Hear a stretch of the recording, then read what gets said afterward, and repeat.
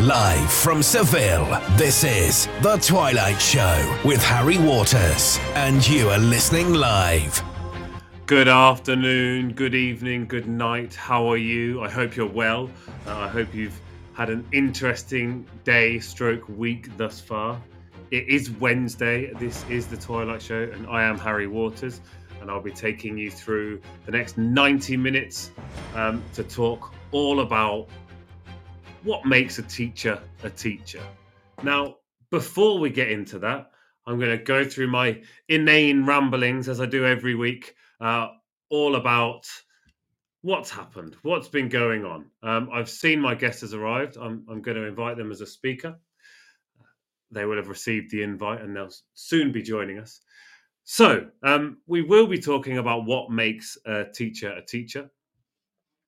And I'm just going to click them on mute there for a second. But before that, as I say, what have I been up to this week? It's been thus far a busy week. I've found a few new speaking engagements coming up, and February looks like it's going to be absolutely insane. There's lots and lots of things to do. I've got a few projects that I'm writing. I've got my classes, obviously, and then there's the Global Teachers Festival coming up at the end of February. There's the FASE conference, which I've been nominated for an award there, which is kind of exciting. No, it's insanely exciting. Although, it's insanely exciting. And that's up in a city that I've never been to, so I'm excited. My wife has her exhibition at the International Hybrid Art Fair, so there's lots of things going on. And it's just super exciting. Now, one thing that I noticed this morning, somebody mentioned about how much they love their sleep. Now, everybody loves their sleep, I'm pretty sure. I'm a huge fan of my sleep, but I am a morning person. I wonder, are you a morning person? Do you like to get up in the morning? But that said, while I am a morning person, I also absolutely love a siesta in the afternoon. For me, it is the greatest of life's pleasures is to have a nice chill siesta, lay down, relax, turn everything off, and just have that bit of time to yourself. So I wonder, are you a morning person? Are you a stay in bed person, or do you love the odd siesta every now and again? I don't know. Let me know. So that's what's been troubling me today, as to whether I should be a morning person or not, or I should just stay in bed that little bit longer. What else has been going on this week? Oof. I've booked for Alethea's first ever speaking event, which she'll be doing in April. Alethea, obviously, you'll know, is my 9-year-old daughter, so she will be speaking on a stage probably bigger than any stage I've ever spoken on. So that's pretty awesome for a 9-year-old. Just take a quick sip of water there. And yeah, I'm working on and another dilemma, because I'm working on one project which is about sustainability, and I've been asked to apply for another project, which is a big project about sustainability, but I have some interesting feelings about the person giving the contract and just exactly how genuine they are in terms of the climate crisis and dealing with said climate crisis. So for me at the moment, I'm trying to decide whether to apply for that one or not. In the meantime, we're going to hop off for the news. We'll be back very shortly, and you'll hear from us soon. This show is brought to you in partnership with John Catt Educational, a leading publisher of books, directories, educational guides and magazines specifically aimed at forward-thinking schools in the UK and beyond. Have you checked out their latest releases? Don't miss out! Visit johncattbookshop.com to explore their full range of titles and advance your own professional development today. Happy reading! This is Teachers Talk Radio, and this is Teachers Talk Radio News.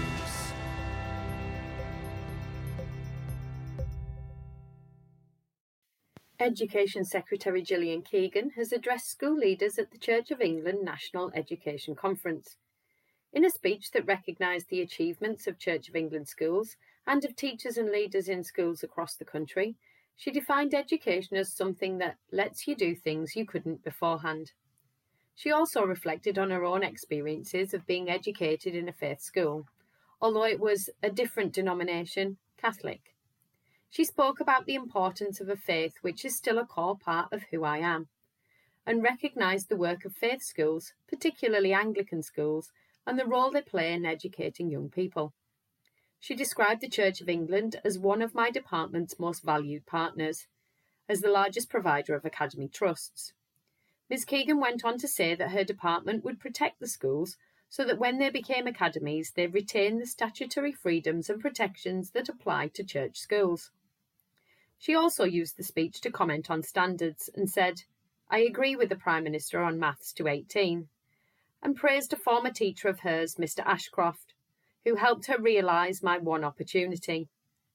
The speech was not without reference to planned industrial action by teachers in the National Education Union, when she commented that, for teachers to have an impact, they need to be in school, and stated that we will be funding schools in real terms at the highest level in history.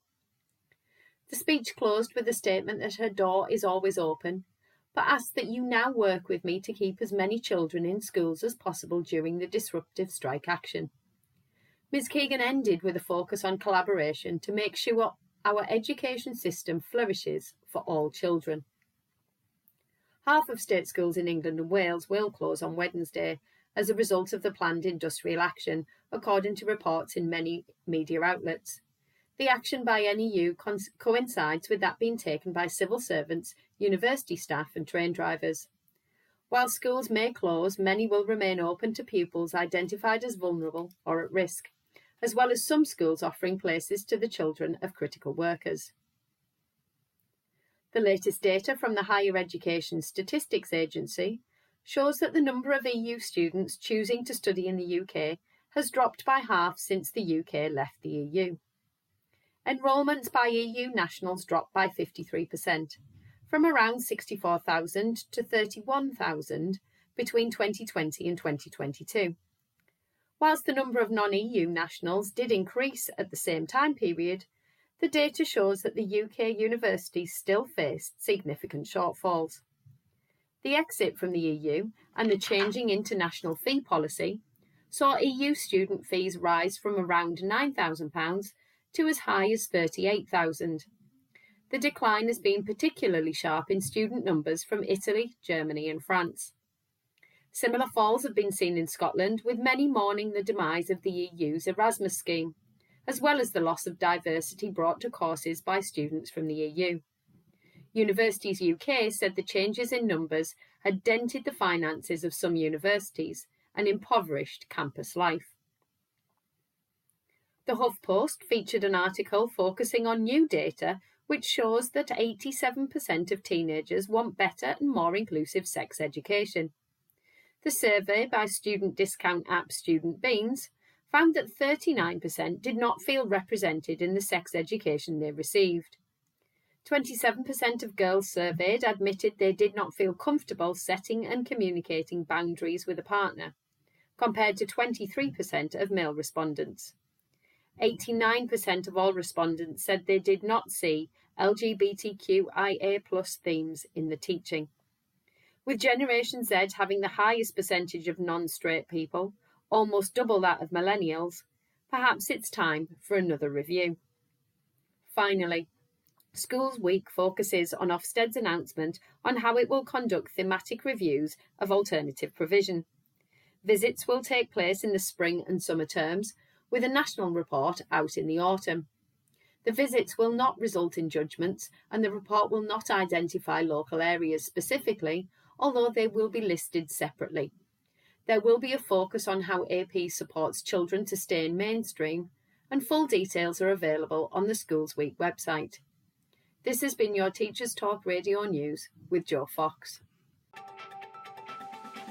This is 2 Minute Tech with Steve Woods, your tech briefing on Teachers Talk Radio. Hello, this week I'm going to talk about GDPR, an acronym that has bounded around and caused quite a stir when it was first introduced back in 2018. GDPR stands for General Data Protection Regulation, and it's governed by the ICO, which is the Information Controller's Office, an independent body set up by the government to uphold information rights. Thanks, Steve. That's crystal clear now, I hear you say. What does it mean to the general classroom teacher? Well, your school will have a policy, which you will have signed somewhere to say you've read it. If you haven't, it might be worth taking a look. In it, there'll be an outline of measures to protect data and usually a process of investigation in the event of a data breach. A data breach in a school is when personal data is compromised and a person can be identified, for example, first name and last name. In a school, breaches can be as serious as the introduction of ransomware, where data is locked by a cyber attack, or as simple as the wrong letter being sent to the wrong carers. Now the question is, how do we protect ourselves? First, if you're still wandering around with a USB pen hanging off your lanyard, make sure it's encrypted. There is lots of free encryption software around. If you can, migrate your data into the school's cloud. This puts the onus back on the school to keep the data safe. It's also backed up regularly. I know what you'll say next. If I'm in the cloud and the internet goes down, I can't get my plan in. Yes, you're correct, but your school laptop will be encrypted, so you can save current files locally to enable working offline.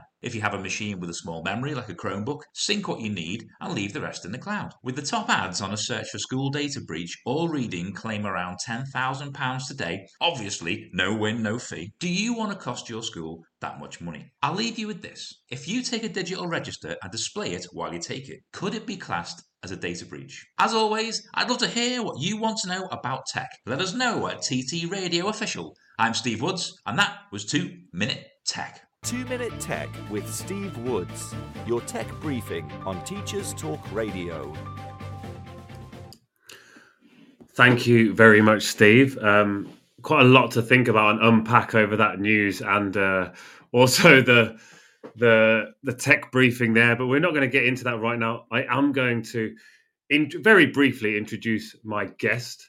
Helen Slee has come along today to talk about what makes a teacher a teacher. So I'm going to ask Helen if they can unmute their Podbean app. They'll be able to find it right there on the phone. This is always the best bit, because if I try to unmute you, you probably won't be heard. However, if you can't find it, I can try and unmute you. It's a tricky one to find, hidden there. They'll find it soon, don't worry. So we are going to talk about what makes a teacher a teacher. I'm going to try and unmute, see if that works. Can I hear you? Can you hear Helen? me? Oh, yes, I can hear you. Fantastic, Woo-hoo! thank you. You didn't need to find it in the end. It's all good. It was all good. So, a very brief introduction there. That you're here to talk as a teacher. What's a teacher? You're also an activist, and you'll be speaking very soon as well. But I'd like to know first, what is your journey in ELT? All right, well, I think like a lot of English language teachers, I fell into this career by accident because I originally started training in university back when dinosaurs roamed the earth in 2009 in dramatic arts and education. So I was originally studying theater and teaching drama to young people.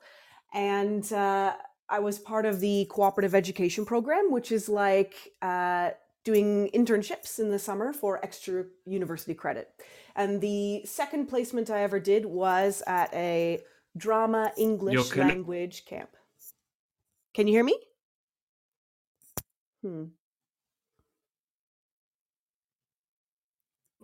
Can you hear me clearly? Hello, Helen. You're breaking up quite a lot. Can you hear me now? Fact, I can't hear you at all at the moment. So that's strange.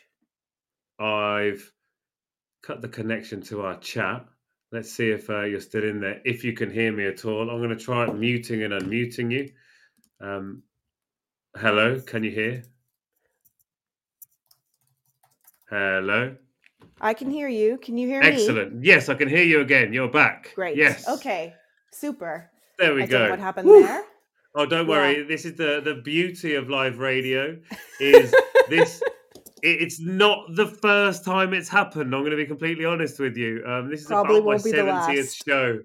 Yeah, and I'm saying that kind of thing, something along those lines has happened on at least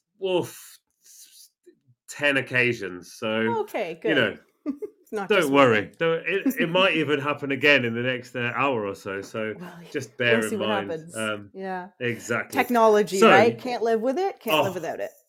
Exactly. So you were teaching drama to young people, and then the summer, and then that's when we lost you.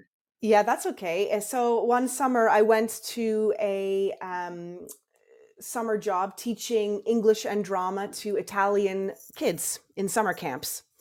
And just opened my eyes to the idea of teaching the English language to, speakers of other languages or bilingual speakers, something that I'd just never considered before.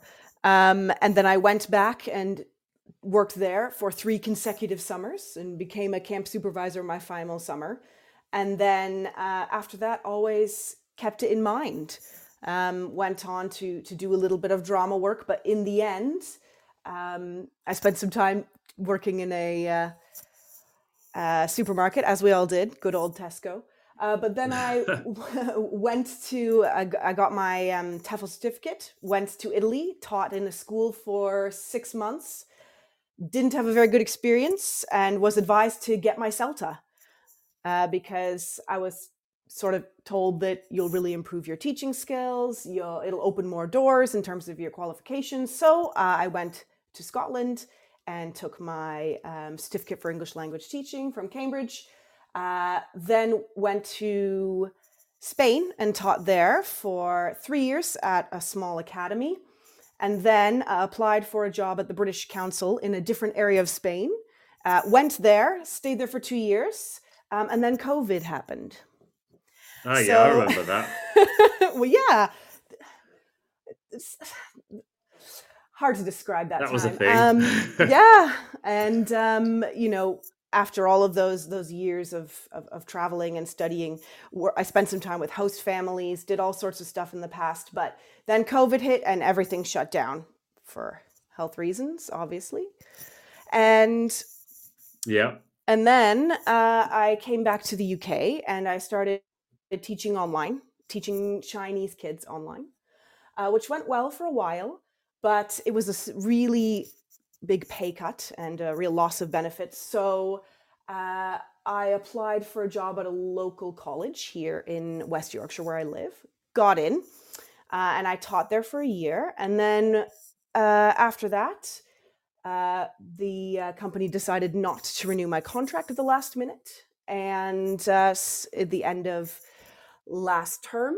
And so I struggled for a while job hunting, trying to find something. In the past, it was different. I could pick up and go anywhere, right? But now that my partner and I live together, we have a house, we have commitments, we have a mortgage to pay. It's not that easy for me to just go where the work is anymore. So now I am working at First Direct, the bank. And right now I'm a customer service representative, but in the future, I'm looking forward to getting into training and coaching because it's a lot more close to teaching and a lot of working with people, things that I really love, and transitioning back into a more coaching, training, educational role in the future. It's been quite a journey. So, yeah, with a few bumps along the way, I think a lot of us experienced various bumps, especially around that COVID moment. That was certainly that was definitely something that I don't think I'll forget in a hurry. But yeah, you went back to the UK and you were working there, and then, as you say, your contract was not renewed, and you were told like the last 2 weeks, basically, unlucky, no contract for you. Sorry, it's just the way it is. And then Of course, there aren't as many opportunities at the moment with English language teaching in Britain because, they've basically tried to ban anyone who isn't British coming in. But Yeah. Brexit as well. There's another thing that Mhm. happened recently that has been fantastic for English language Yep. teaching, Big impact, particularly in yeah. the UK. So yeah, And it was time of it's year as difficult. well, Yeah, because in September, my contract was up, and I was told, and oh well, everybody's finished hiring. They've done their hiring in July and August. I did apply for about 7 or 8 jobs after, but some teaching online, some were more like coaching or other like similar but not the same types of roles. But yeah, could not find anything, which was frustrating and difficult at the time. Yeah. and it's not like you're not qualified because you've recently got another qualification, did you not? Yes, I'm working through my TESOL diploma from Trinity College. So the course is in 4 parts, and I've completed the first 3. So I'm on the final part now. I've completed the teaching practice module. I've completed the phonology interview, and recently just received my results and heard that I passed the written exam. So the remaining part of the course is 4 projects. So when I finish those projects, I'll have my teaching diploma in addition to my teaching certificate and all my years of experience in various different areas, camps, schools, host families. So Online. I spent online. I spent some time at my university, which I didn't mention, I suppose, doing academic support. Quite a lot of the students who came in for academic support were international students or visiting students who were there for 1 term or 1 semester. So yeah, I mean, it's been years and years and years. And so it was a bit of a shock when the school where I was working, I'd been sort of assured all year, oh yeah, we'll renew your contract at the end of the year. Oh yeah, we'll renew your contract at the end of the year. And then exactly 2 weeks before, which is the requirement by UK law, they have to notify you within 2 weeks. Yeah, we won't be renewing your contract. Sorry. Okay. Yeah. I wish you told me that in advance. Yeah, if you told me that 2 months ago, it would have been fine, I would have had lots of time to look for another job, seek out other opportunities.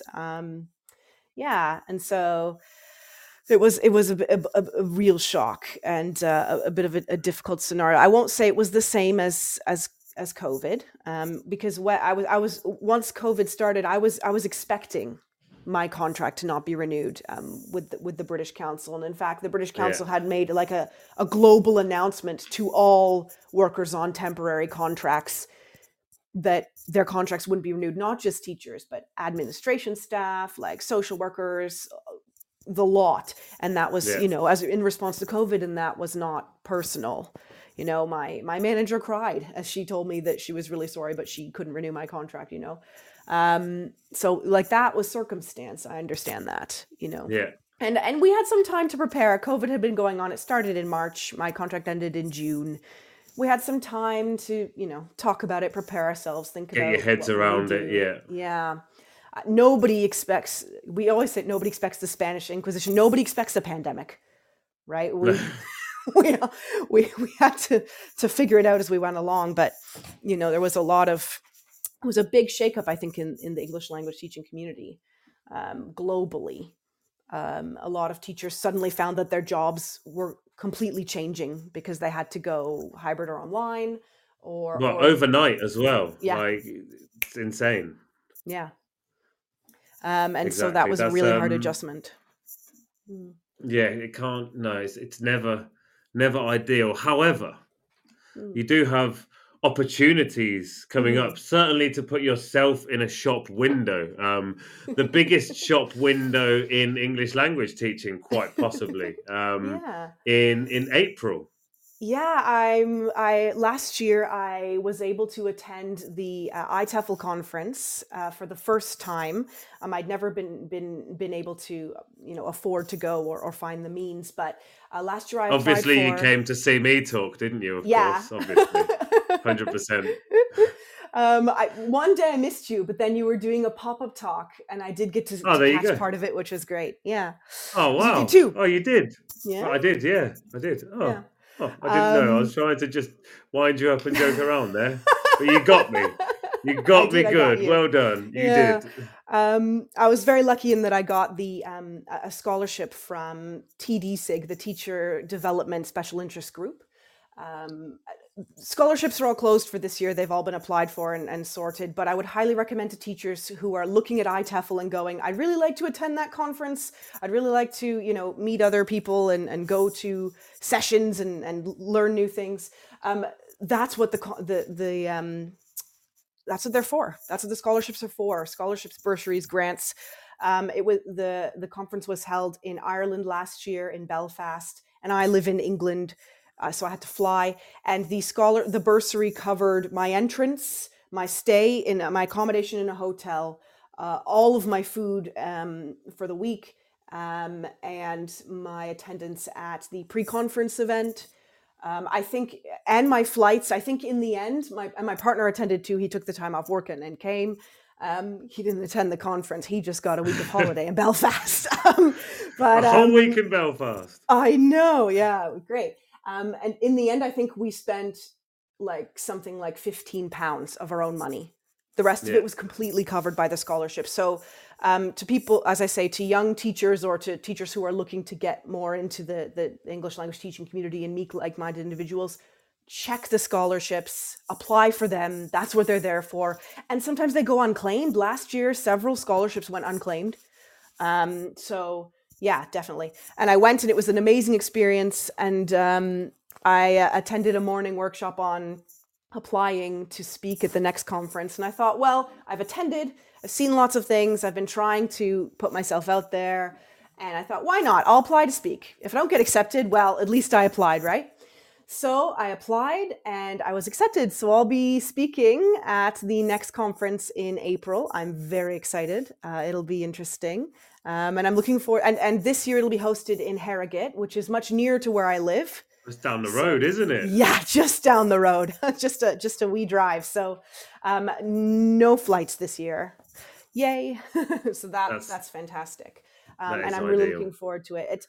I think that the conference sort of builds up a little community. People, you get to know people, you go back and see them every year. You remember their past talks, you look forward to new talks, and you get to see also how other teachers develop, like what they talked about last year, what they're talking about this year. Yeah. And that sort of thing. And yeah, I think it's an important part of professional development.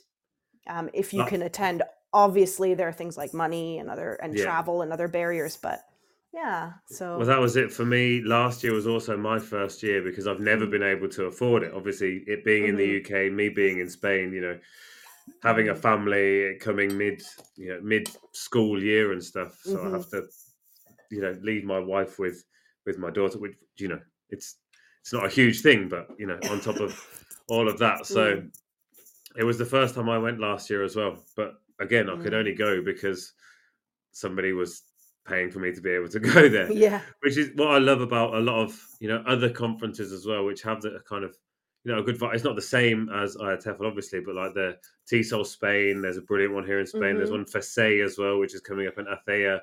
And just so many TESOL has a conference opportunities too every year. Yeah.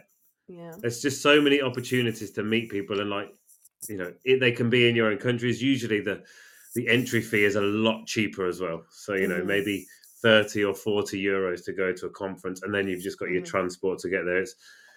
There's not as many as at IATEFL, obviously, but there are opportunities in all sorts of places.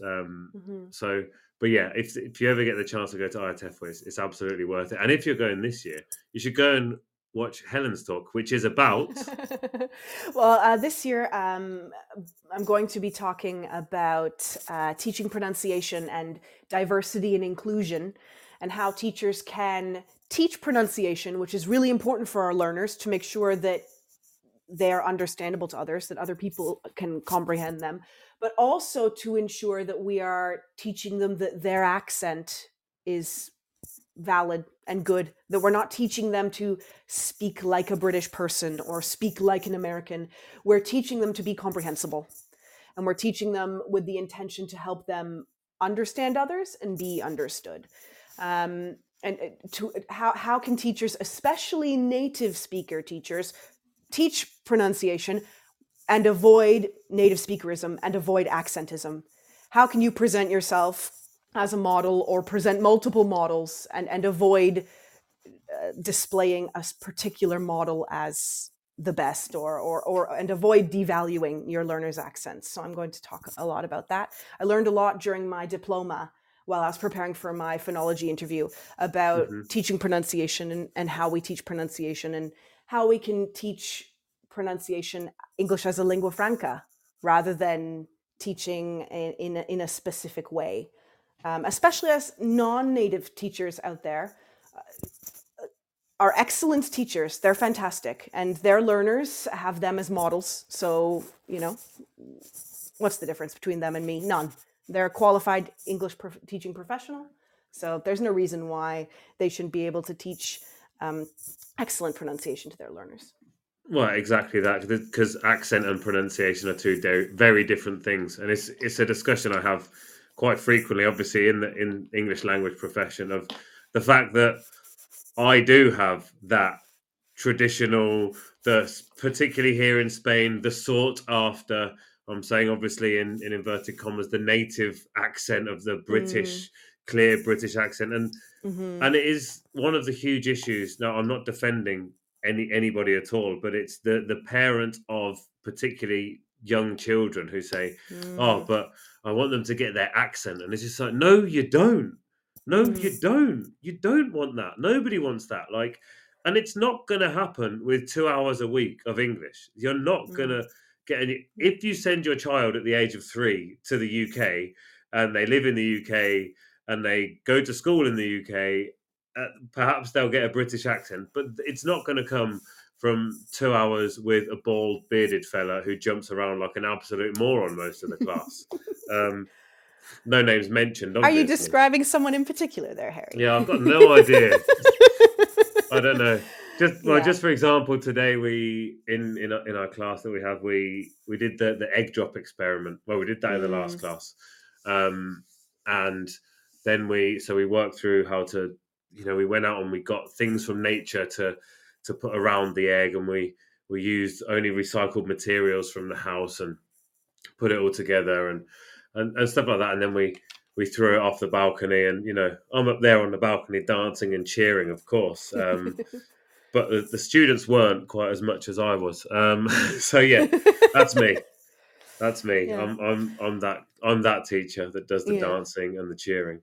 Well, I mean, both of my parents are British, and they moved to Canada before I was born, raised me there. If you listen to us speaking to each other, like, you wouldn't think they were my parents because their accent's completely different. But, that that doesn't make all Englishes are English, whether it's being spoken by a South African or, a Kenyan or a Spanish or a Spaniard, or a Canadian or an Australian or somebody who's from Brazil. It doesn't matter. Like, English is English, It might be more difficult for us to understand accents we're unfamiliar with, but if we take the time and tune our ear to it, we can understand anything.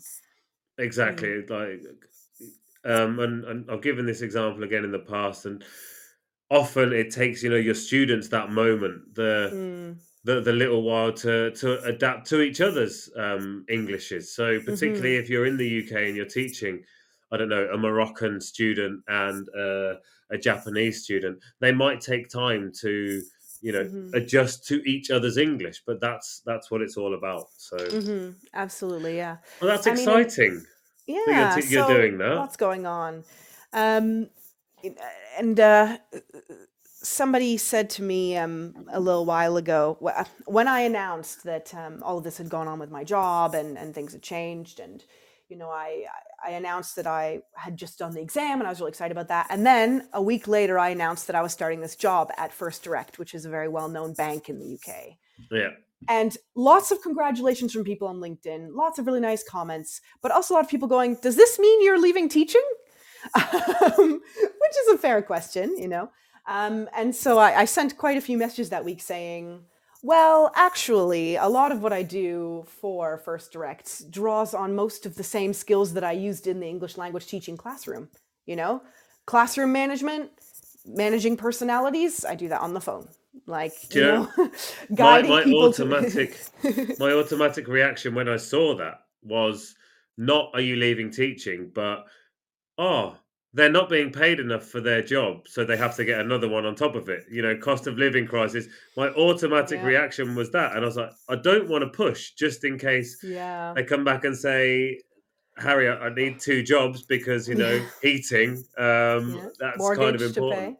So Yeah, that was the immediate thing that popped up in my head, was that you yeah, just had to do another job because yeah. it doesn't pay enough. And in the LinkedIn description that I did of this was, what is it that makes a teacher? Is it the classes? Is it the experience? Is it the fact that we like being underpaid and underappreciated? Obviously up there on the list. So you've talked about your experience as a teacher, which Mm, is very wide, very varied, and for some quite huge companies, to be honest. mm, You've talked about your development, your qualifications, as it were, and how you're mm, continuing to go with your qualifications. yeah. You're training other teachers. You're doing this session where you're going to one of the biggest EOT conferences in the world. Mm. Um, so the big question is, are you a teacher? Yes, I say I'm a teacher. Some people Okay. would say, well, you're not working in a classroom right now. Okay, so lots of teachers don't teach in a classroom. Lots of teachers teach at their desk on a computer in their house. Does that make them less of a teacher than a teacher who teaches in a classroom? Some teachers teach on a mobile app. Does that make them not a teacher because they don't have a classroom? Is a hybrid It, teacher less of a teacher than a teacher who only teaches face to face? but also, it's like, let's think of a retired teacher.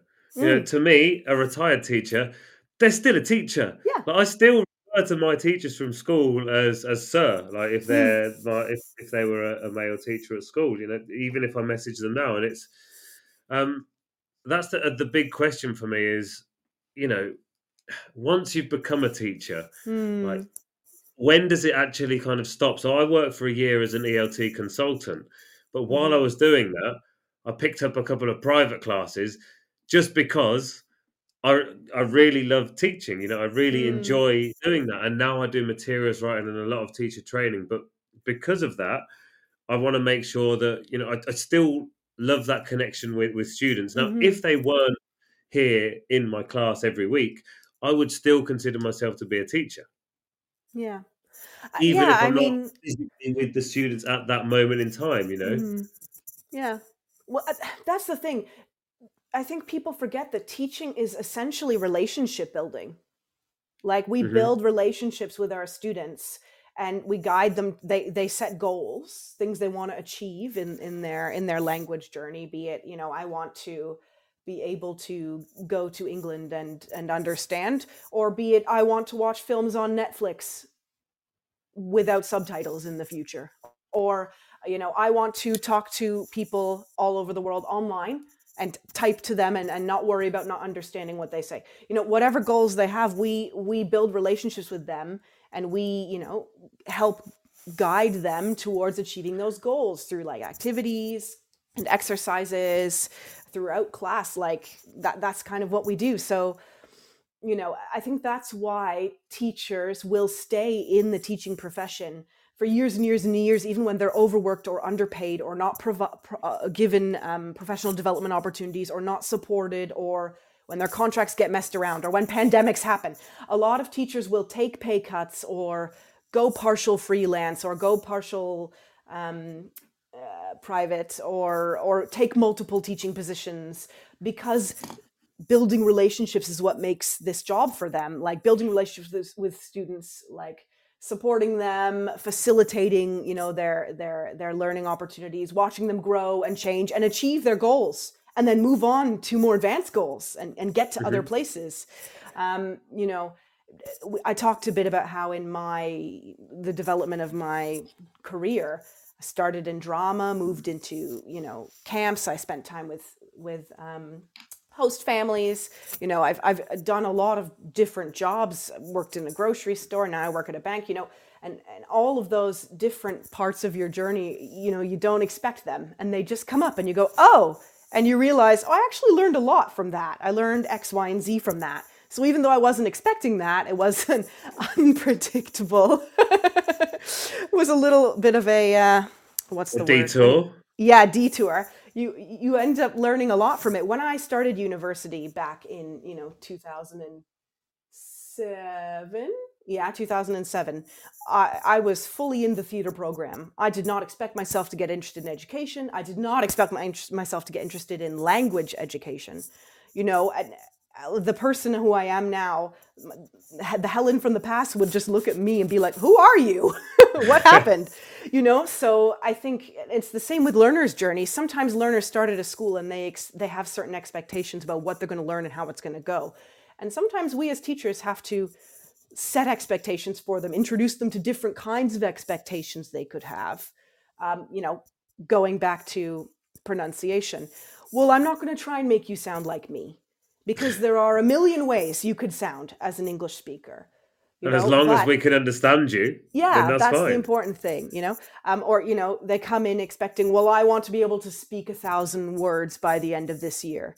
Well, okay, it's good that you want to know lists of vocabulary, but can you have a conversation? Let's role play this. Let's watch this video. Let's try this. Oh, you said that really good thing in that speaking activity. Let's look at that emergent language. What are other ways we can say this? You know what I mean? And so quite often, we take our learners off the beaten path. We take them ways they weren't expecting. And that's a good thing. And unfortunately, I think going back to English language teachers,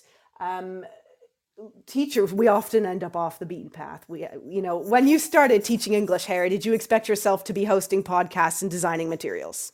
Well, podcasts didn't exist when I started teaching. I couldn't quite see into the future. Back in 2007, incidentally, is when I qualified to become a teacher. So that's when I left the UK. But no, I couldn't picture staying as a teacher basically until about my 5th year of teaching. The whole time it was a means to me being able to travel, and then suddenly I really enjoyed it. I loved it, but I didn't get deep into anything. You know, I just turned up to my classes, did my classes, and went off and did my own thing. But then when I came to Spain and I had to stay here, it was I really like that, and I'm quite good at it. But I also like training people, so I kind of went down that route. So it was a long meander for me. But there were detours along the way, that's for sure. Mostly the first 5 years were just one big detour before I actually realised this is what I want to do. I have a question for you, though, a hypothetical question. Okay. Most questions are, to be honest. If you were offered a job, let's say at IATEFL, somebody comes to your talk and they're, the owner of a language academy in West Yorkshire, and they said to you, I'm the owner of a language academy in West Yorkshire, and I would like to offer you a job as a teacher and teacher trainer. What would be your reaction now that, you're in another job? You're in a job that's perhaps more stable than a teaching job, that perhaps has a better wage than a teaching job. What would be your reaction if someone came along to you now and offered you that job? Well, first, I'd be flattered. And then secondly, I'd ask for more information about the conditions, because that's what it comes down to. We've skirted around talking about teachers, struggling, taking different. It comes down to working conditions. It's not only about pay. What are the hours? Am I paid for prep time? What about professional development? I'm not prepping anything. No prep lessons. You can find lots of no prep lessons online. Actually, there's some great blogs. Yeah, you can. It's not a great way to live day by day, though. No, every now and again, it's really good. Like, I love it every now and again. But as a kind of general rule, it's not fantastic. Well, we're not following along. We're not giving our learners what they need, right? We're giving ourselves what's convenient for us. Yeah. Yeah. But I don't want to plan. Okay, I'm not going to. Yeah. Yeah. Professional development. Is there professional development at school? If not, is support offered to teachers who want to like work on their own self-driven professional development? Is there support if a teacher wants to do things like go to a conference or things like that, or take an online course or do a diploma, for example? Because I saved up and paid for my diploma, but that takes time. Some people can't do that. And you've got a mortgage as well. Wow. I don't understand that. I don't know how that's humanly possible. Especially with gas. You have to pay for gas and heat. Oh, that was before that was before all that. Yeah. Yeah. Chose a good time to do it. So, yeah. Well, as Mark Knopfler says, got to feed the kids and put the diesel in the tank, right? We all have to pay. But like, is the school a member of any associations? Because if a school's a member association, then there's certain regulations they're supposed to follow. And, are the teachers at the school unionized? That's a huge thing. And there are, Unite here in the UK has been accepting English language teachers since 2017. The TEFL Workers Union, TASIG, the Teachers as Workers Special Interest Group, is always like reaching out to teachers and trying to support them when they have difficulties at work. What's like the school facilities like? What are their how are the teachers? What's the atmosphere? Is it professional? Is everybody really friendly? Do you do like outings, or is it like a really toxic place where we're all fighting over books and who's the best teacher? And are there observations? Like all these sorts of questions. Who is the best teacher? Every teacher is the best teacher for at least one of their students. That's the thing. Like, it doesn't matter if you can't be the best for everyone, but I guarantee there's at least one student that you've had a big impact on, and you're their best teacher. Yeah. And that's a good feeling. Oh, yeah, absolutely. I would ask about the conditions, and if the conditions were, because as other teachers have said before, I might be willing to take a pay cut if it was for a good position at a school where, I would be treated with respect and dignity, and I wouldn't have to supply my own course materials, or if I did, I would be, there'd be support in that. Is there professional development opportunities? Would I have a mentor or be a mentor? Like what's the setup? And I think quite a lot of school owners would go to some of those questions. Yeah. Some of them wouldn't, though. Some of them would say, well, I have this, and I have this, and I have this, and we have this professional development program. And if a teacher's been with us for a year, then they can apply for us to pay for half of qualification, all of this sort of stuff. And that was my experience when I worked at the British Council in Spain. While I was there, the British Council paid for me to do the TILEC, the Teaching Young Learners Extension Certificate. Mm-hmm. And had I stayed there longer, if COVID hadn't happened, I would have gone on to do a DELTA or a DIP, and they would have funded it. Yeah. Because, the British Council saw it as professional development for their employees, only makes a better working environment. Everybody's more qualified, everybody's more trained, everybody's more positioned to help each other. The learners are getting a better service. Teachers are more confident and educated. It only benefits the business. They don't mind paying out in the short term for the long-term positive impact. So, yeah. As I say, I was surprised when I went into the job that I've just started at First Direct. I was kind of not surprised, but the training is intense. I'm actually still in my training period at First Direct, even though I started on the 12th of December. Yeah, they have 6 weeks of training. 3 weeks of like sort of online module training where you learn a lot of what would be the word? You learn all of the ins and outs of like banking.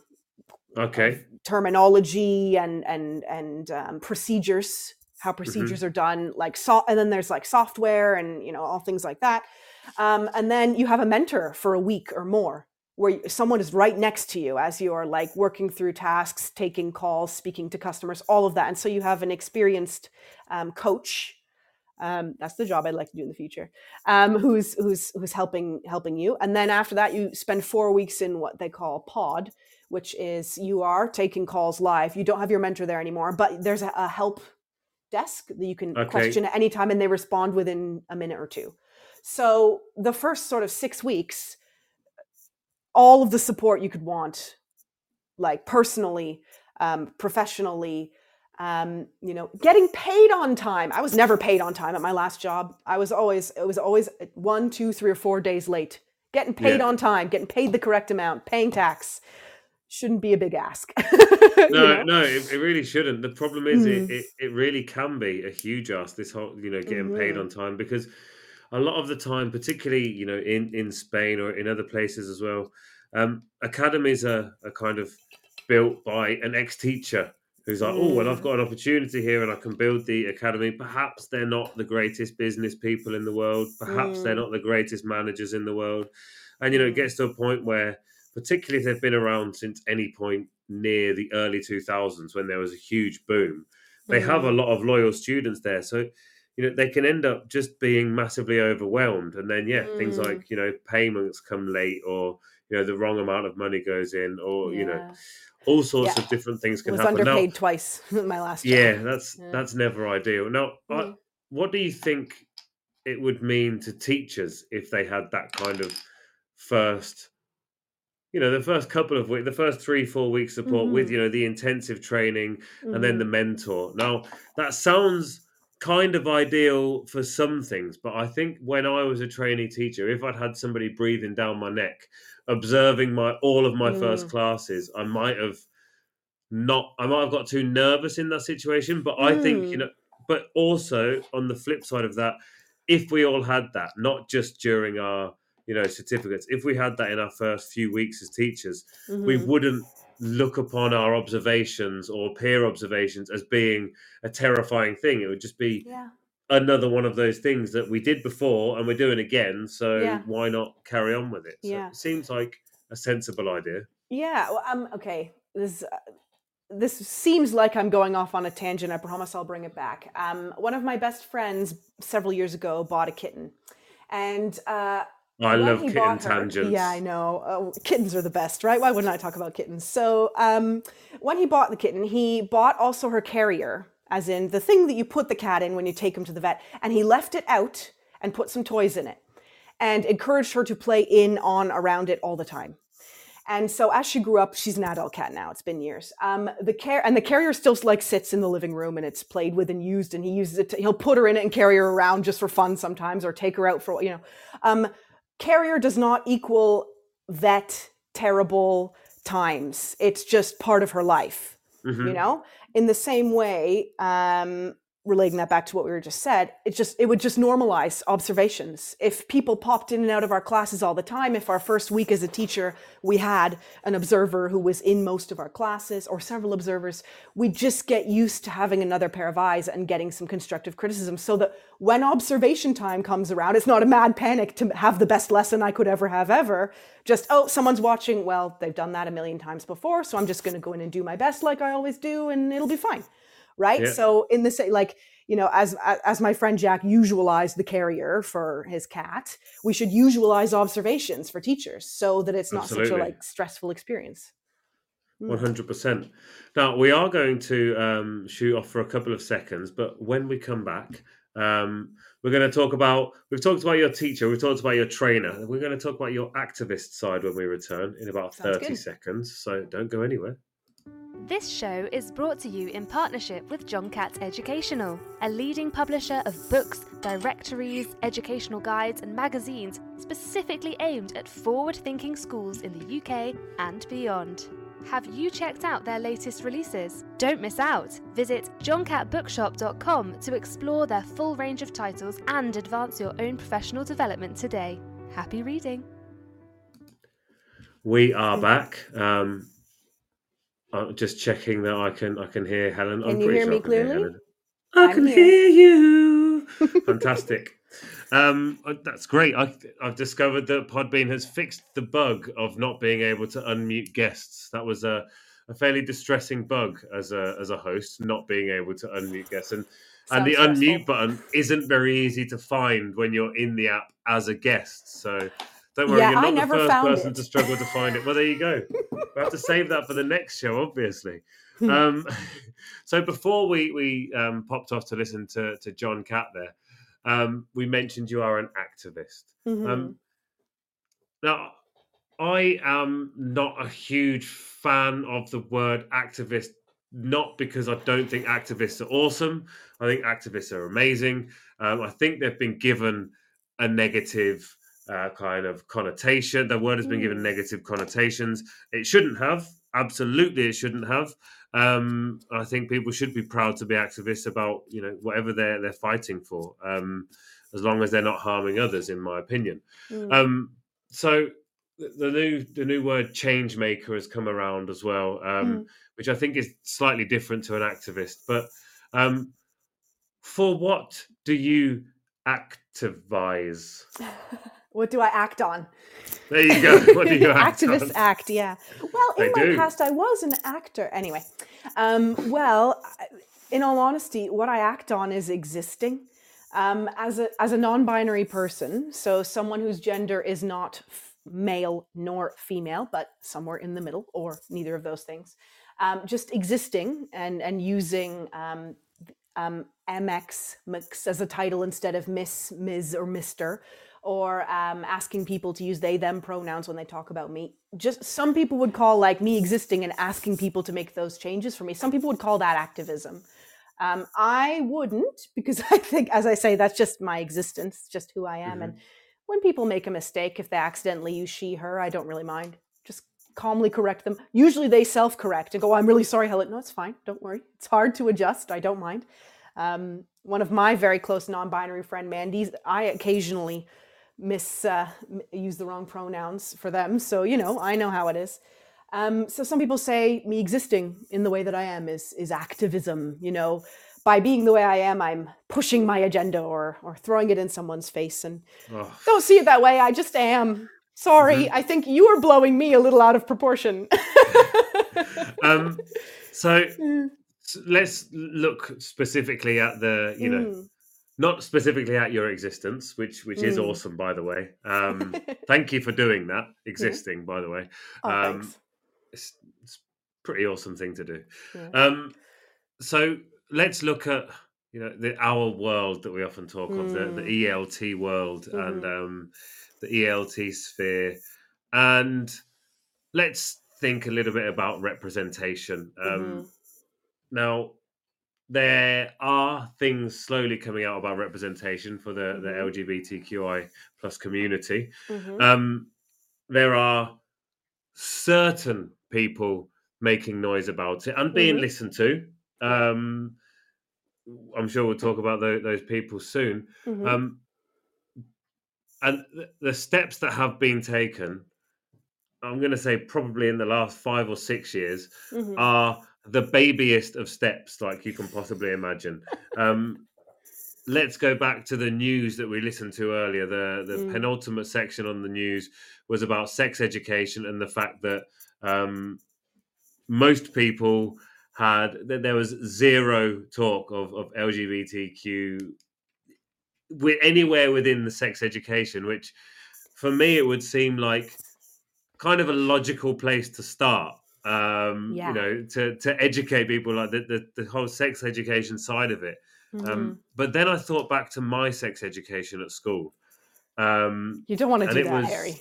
Well, no, it was the worst thing in the world ever, because Mr. Goddard did it, who was like a 60-year-old horrible teacher, the most uncomfortable person in the world. And he couldn't bring himself to say the word penis in class. Oh, no. And it's like, we're doing sex education, man. And I remember Joseph Dean going over to him and just saying, "Sir, what's an erection?" Just like, and the awkwardness of that moment. So the fact that it doesn't seem like it's evolved all that much since then is quite upsetting. But how do you feel about LGBTQ, where it is in... Oh, my dog is saying hello to everybody there. You can stop barking. Hi, dog. Thank you very much. Her name's Estrella. Where is LGBTQ at the moment, and where does it need to go? I'm just going to get rid of her. Yeah, that's okay. Don't worry. So, I mean, this is a controversial discussion because ELT is so global that English language teaching and English language teachers are operating in countries where it's still illegal to be a lesbian, to be gay, to be trans, or to be non-binary like me. And so there are a lot of teachers who cannot do anything, even if they are gay themselves, or non-binary themselves, or trans themselves. They can't do or say anything in their classroom for fear of reprisal or retribution. And then there are a lot of teachers who are operating in countries which where it isn't illegal to be LGBTQ plus. From this point onward, I'm just going to say queer because I think that's a little easier. I know for some people that word is a bit hard because there's a history of it being used against the LGBTQ community. You're queer, it was used as an insult in the same way that gay was used as an insult. But in the colorful history of this community, as usual, we have taken this label and worn it as a badge of honor. So quite a lot of people of my own age, I'm 32, use it just as a term, whereas for people of older generations, they still remember it as a slur. But I'm going to be using it just as a description of people who are LGBTQ. So a lot of queer teachers, or teachers who are teaching in countries where it's not illegal or unsafe to be queer, are still sort of finding that there is no representation in materials. And this doesn't just stop at queer representation, but as a quick example, when you study The Family, I guarantee you that the textbook you're using probably has white mom, white dad, white baby, white son, white daughter. It's the Simpsons, right? Yeah, 2.5 kids. It's one thing that's slowly kind of in recent textbooks, ones that I've seen, new editions that are coming out last year, this year, very slowly there's slightly more representation, and I've even seen in a textbook there was a part about two uncles. But it's very, very, very rare. It's almost unheard of. Yeah, well, because I suppose if you look at it from the publisher's point of view, because ELT is global, they want to publish their book and sell it in as many countries as they can. And as I've said, teaching English operates in countries where that's illegal, and they won't be able to sell that book in that country. So they think, well, profit margins, I'm just going to take this out because I'll lose this area of my potential consumers. And so I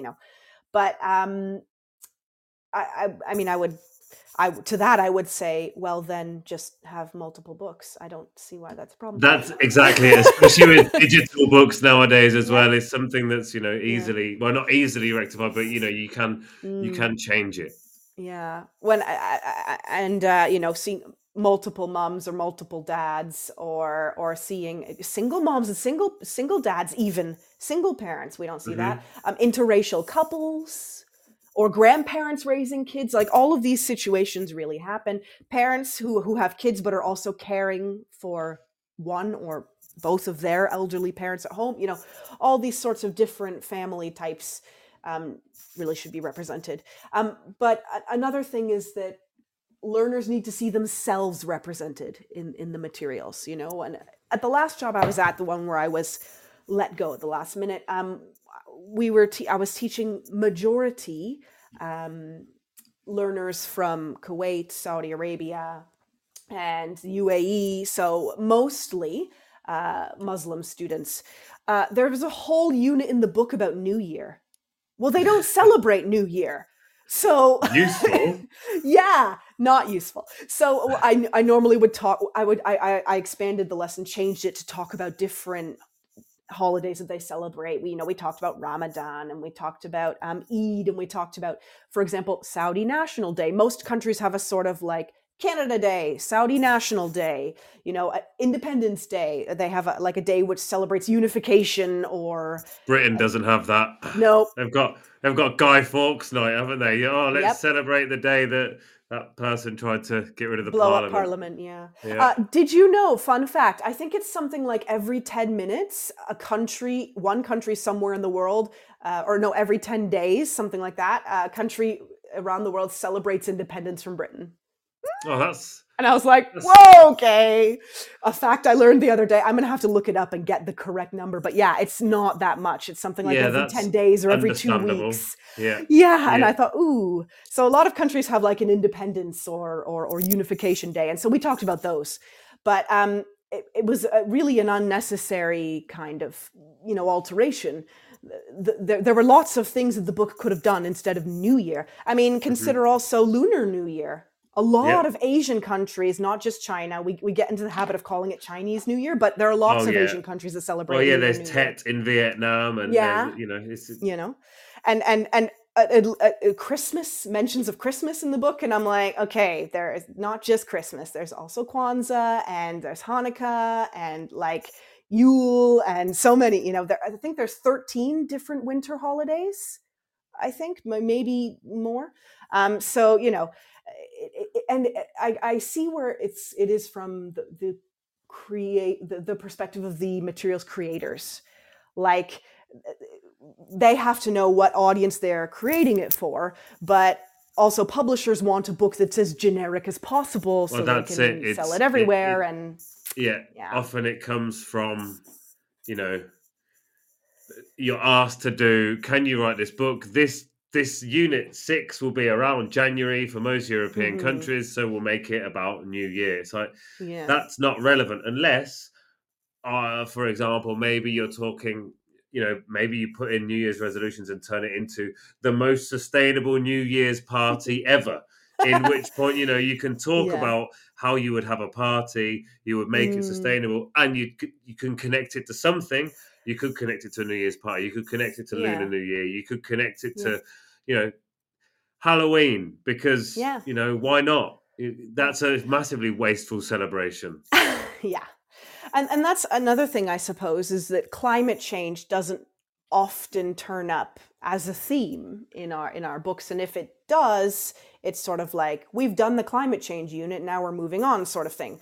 And we've talked before about, hearkening back to earlier in our conversation, teachers and unpaid work, are they paid for prep time? When teachers such as yourself talk about making their lessons sustainable or touching on themes of sustainability or climate change or diversity, as we've been talking about now, teachers need time and resources to create those extensions and alterations to the book, to the materials that they're using.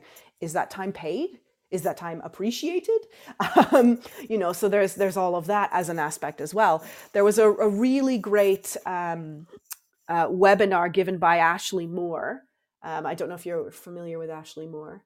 And he talked about, he had created like a practical taxonomy for challenging hetero and cis normativity in TESOL materials. And there were 5 types of representation that you could see in English language teaching materials, the students' books.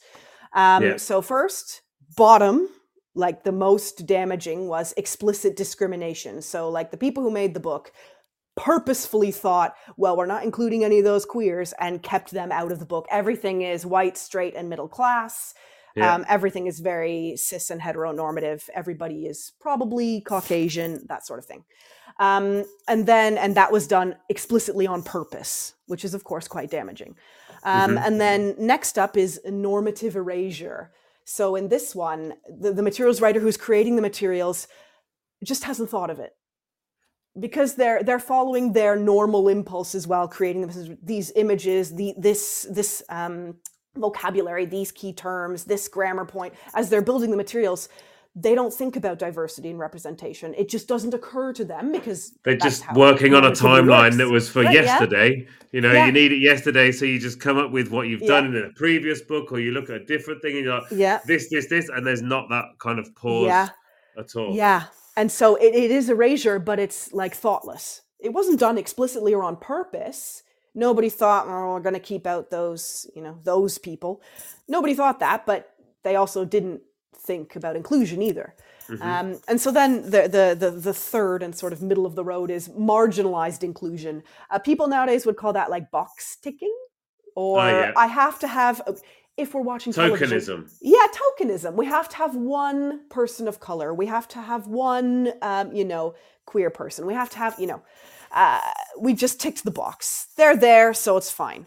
And yes, it's inclusion, technically, right? Because they've been included, but it's marginalized, right? Mm-hmm. They're not the center of attention. It's still like the hetero and cis and white people who are rich, middle class, whatever, people who are central in the materials. So the next step up, which is where I think a lot of conscious material writers and a lot of English language teachers who are starting to think about inclusion and representation, who are starting to consider that especially people who teach kids and teenagers, they have access to the internet. Mm-hmm. I wish when I was a teenager, I could have just looked up what non-binary was and known. Oh, that's me. Yeah. Easy. Didn't know that until I was in my mid-20s. I didn't encounter the label until then, so I just didn't know, right? And so kids now, like I taught some teenagers in Spain a few years ago when I was still living in Spain. One of them said to me, oh yeah, one of my friends is non-binary. Like kids know, they can look up information anytime. Oh, I'm a boy and I have feelings for other boys. I know that means I'm gay. I might be bisexual. Do I like girls too? They can answer those questions and they can search for information. So the next step would be mainstreamed inclusion.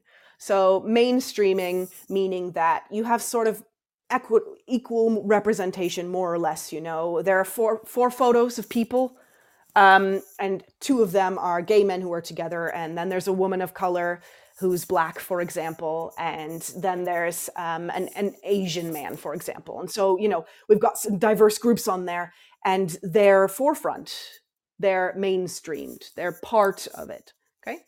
But then, and that's sort of, I think a lot of people are trying to move towards that, towards like mainstreaming. Sometimes we talk about normalizing. I kind of don't like that term, to be honest, because I'm normal. You don't need to normalize me. I'm here. I like the usualizing, because I'm already here and I am normal. But let's usualize the idea of queer people, of people of color, that sort of thing. And so the top ideal he had was critical inclusion, the idea of we're being inclusive and we're being critical about it. So I'm including this woman of color who's in a relationship with another woman. And, there are a lot of negative stereotypes about Black women and the jobs that they do. So instead of making her this job, which people expect, she's instead going to be this job and her partner is going to be, you know what I mean? And they're purposefully, critically building materials which address, marginalized groups and not only queer people, as I said, but yeah, and so there's like a critical awareness as you're working. I think one of the really important aspects to that as well is when they're making the examples, they make real examples. Find a real person that does that. Find a real Asian female scientist at NASA to put in the book. It doesn't have to be, this is a picture of an Asian woman who is a doctor, and it's clearly a stock photo of an Asian. It's like, no, this is you just trying to put it. Make the stories real. Make them about real people. There are real people that do amazing things everywhere. It's something I'm trying to work on at the moment, and it's an issue I had with a course book that's used here in Spain. And each unit has a quote at the start of it. And of the 10 quotes, 9 of them were by white men, and the other one was by Helen Keller. And that's not to say Helen Keller's not awesome. Helen Keller is awesome. Everything she did was absolutely incredible.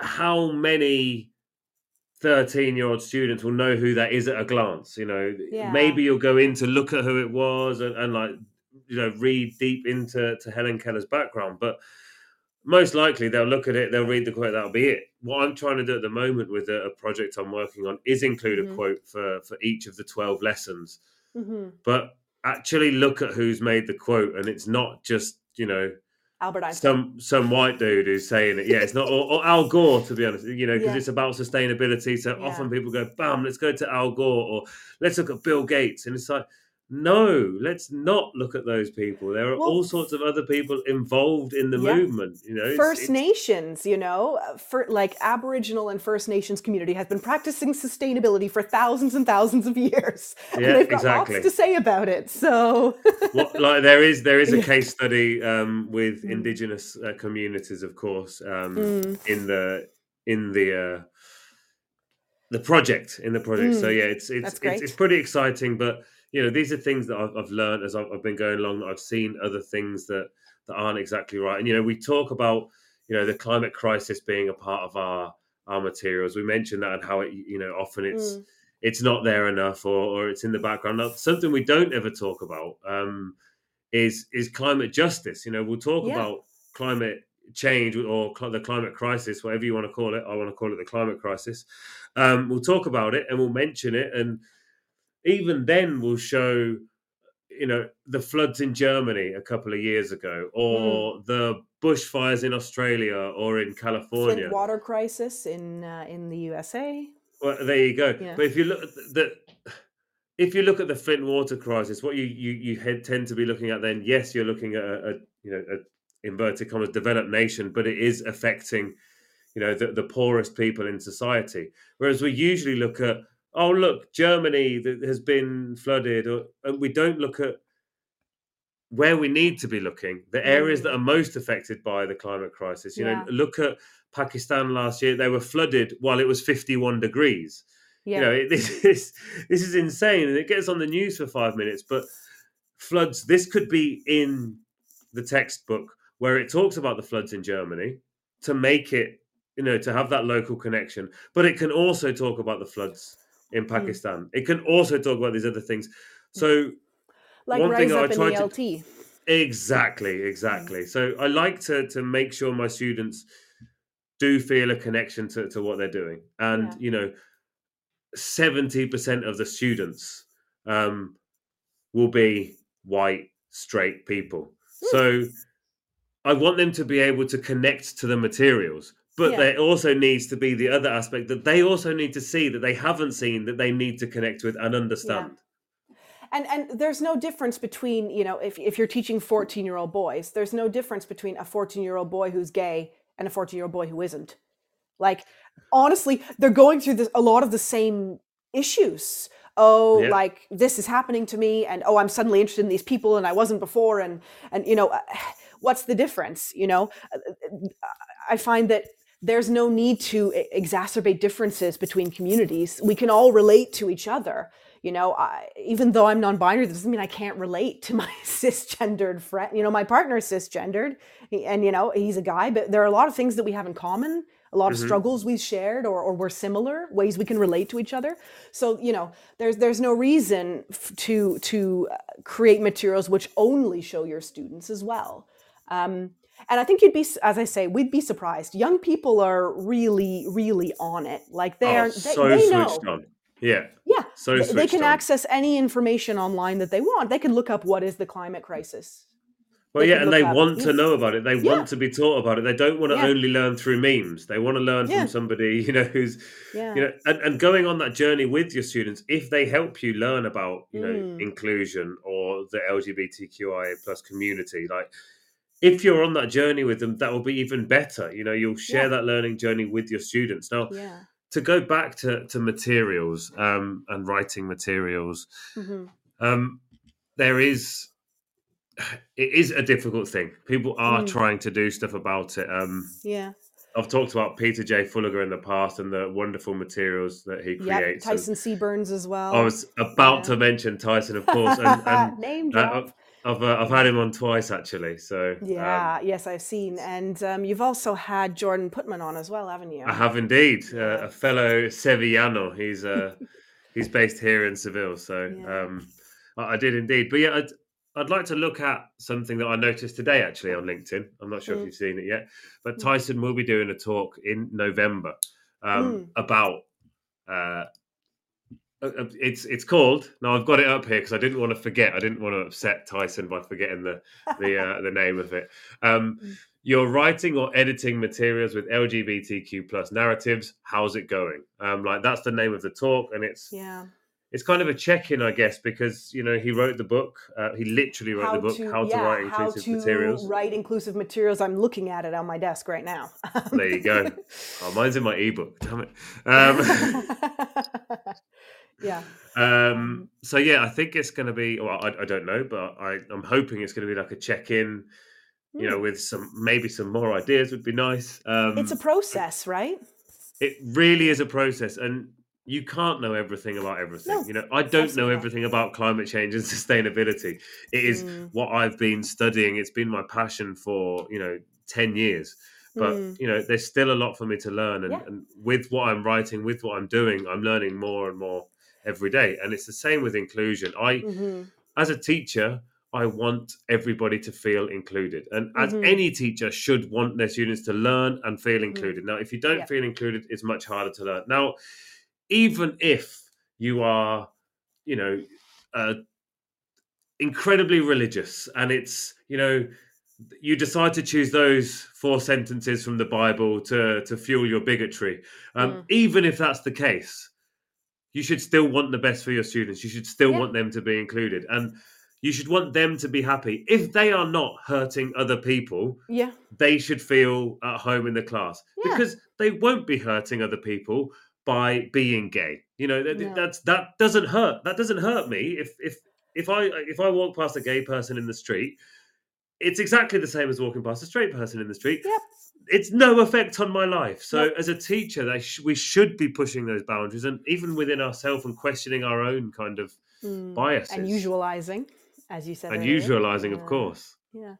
And I mean, I think it's important because if you teach young people, they might be questioning things about themselves. They need to hear positive reinforcement.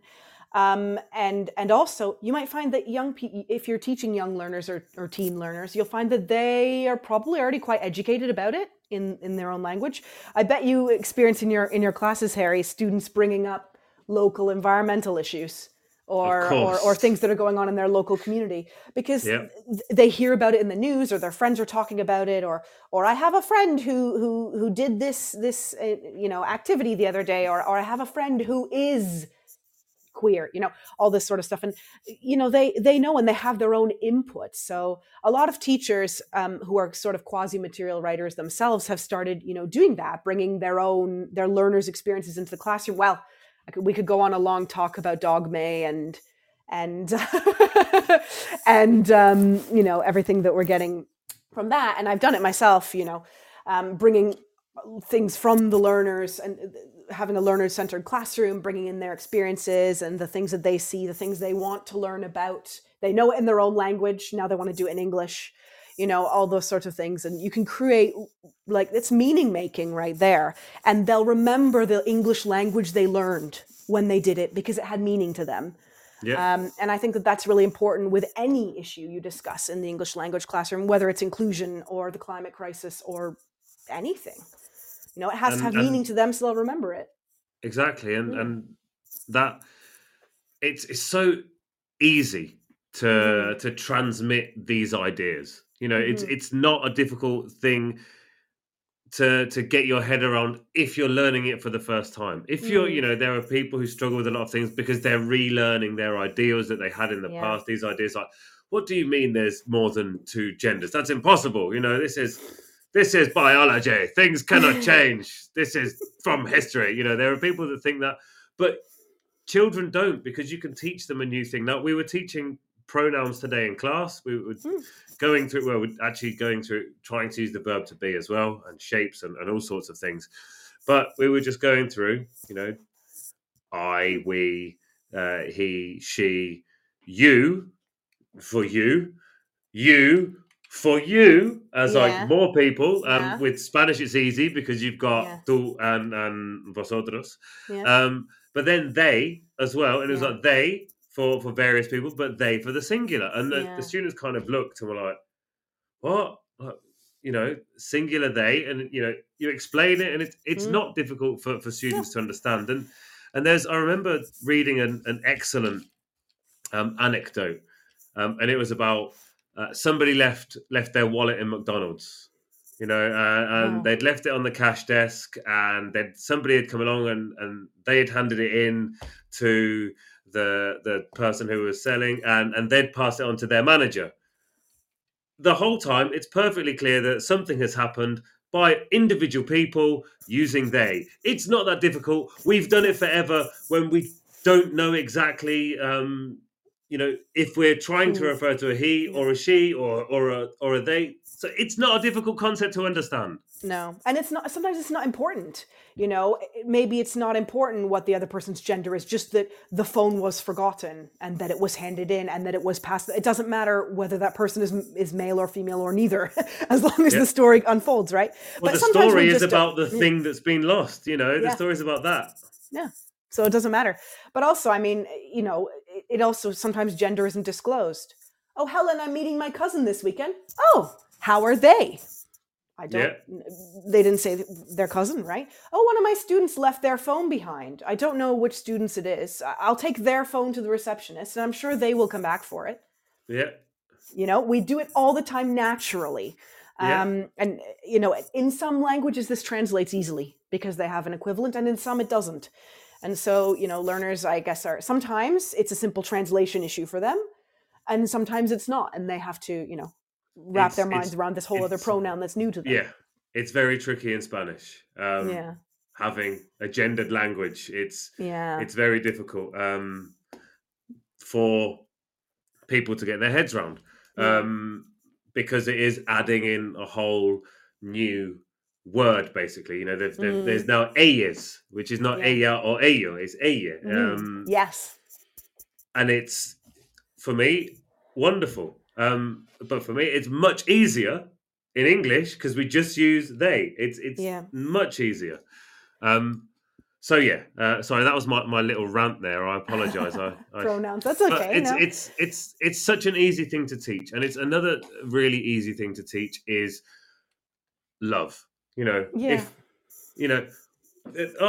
Uncle Kevin's married to a man. Why is that? Oh, it's because he loves him. Oh, brilliant.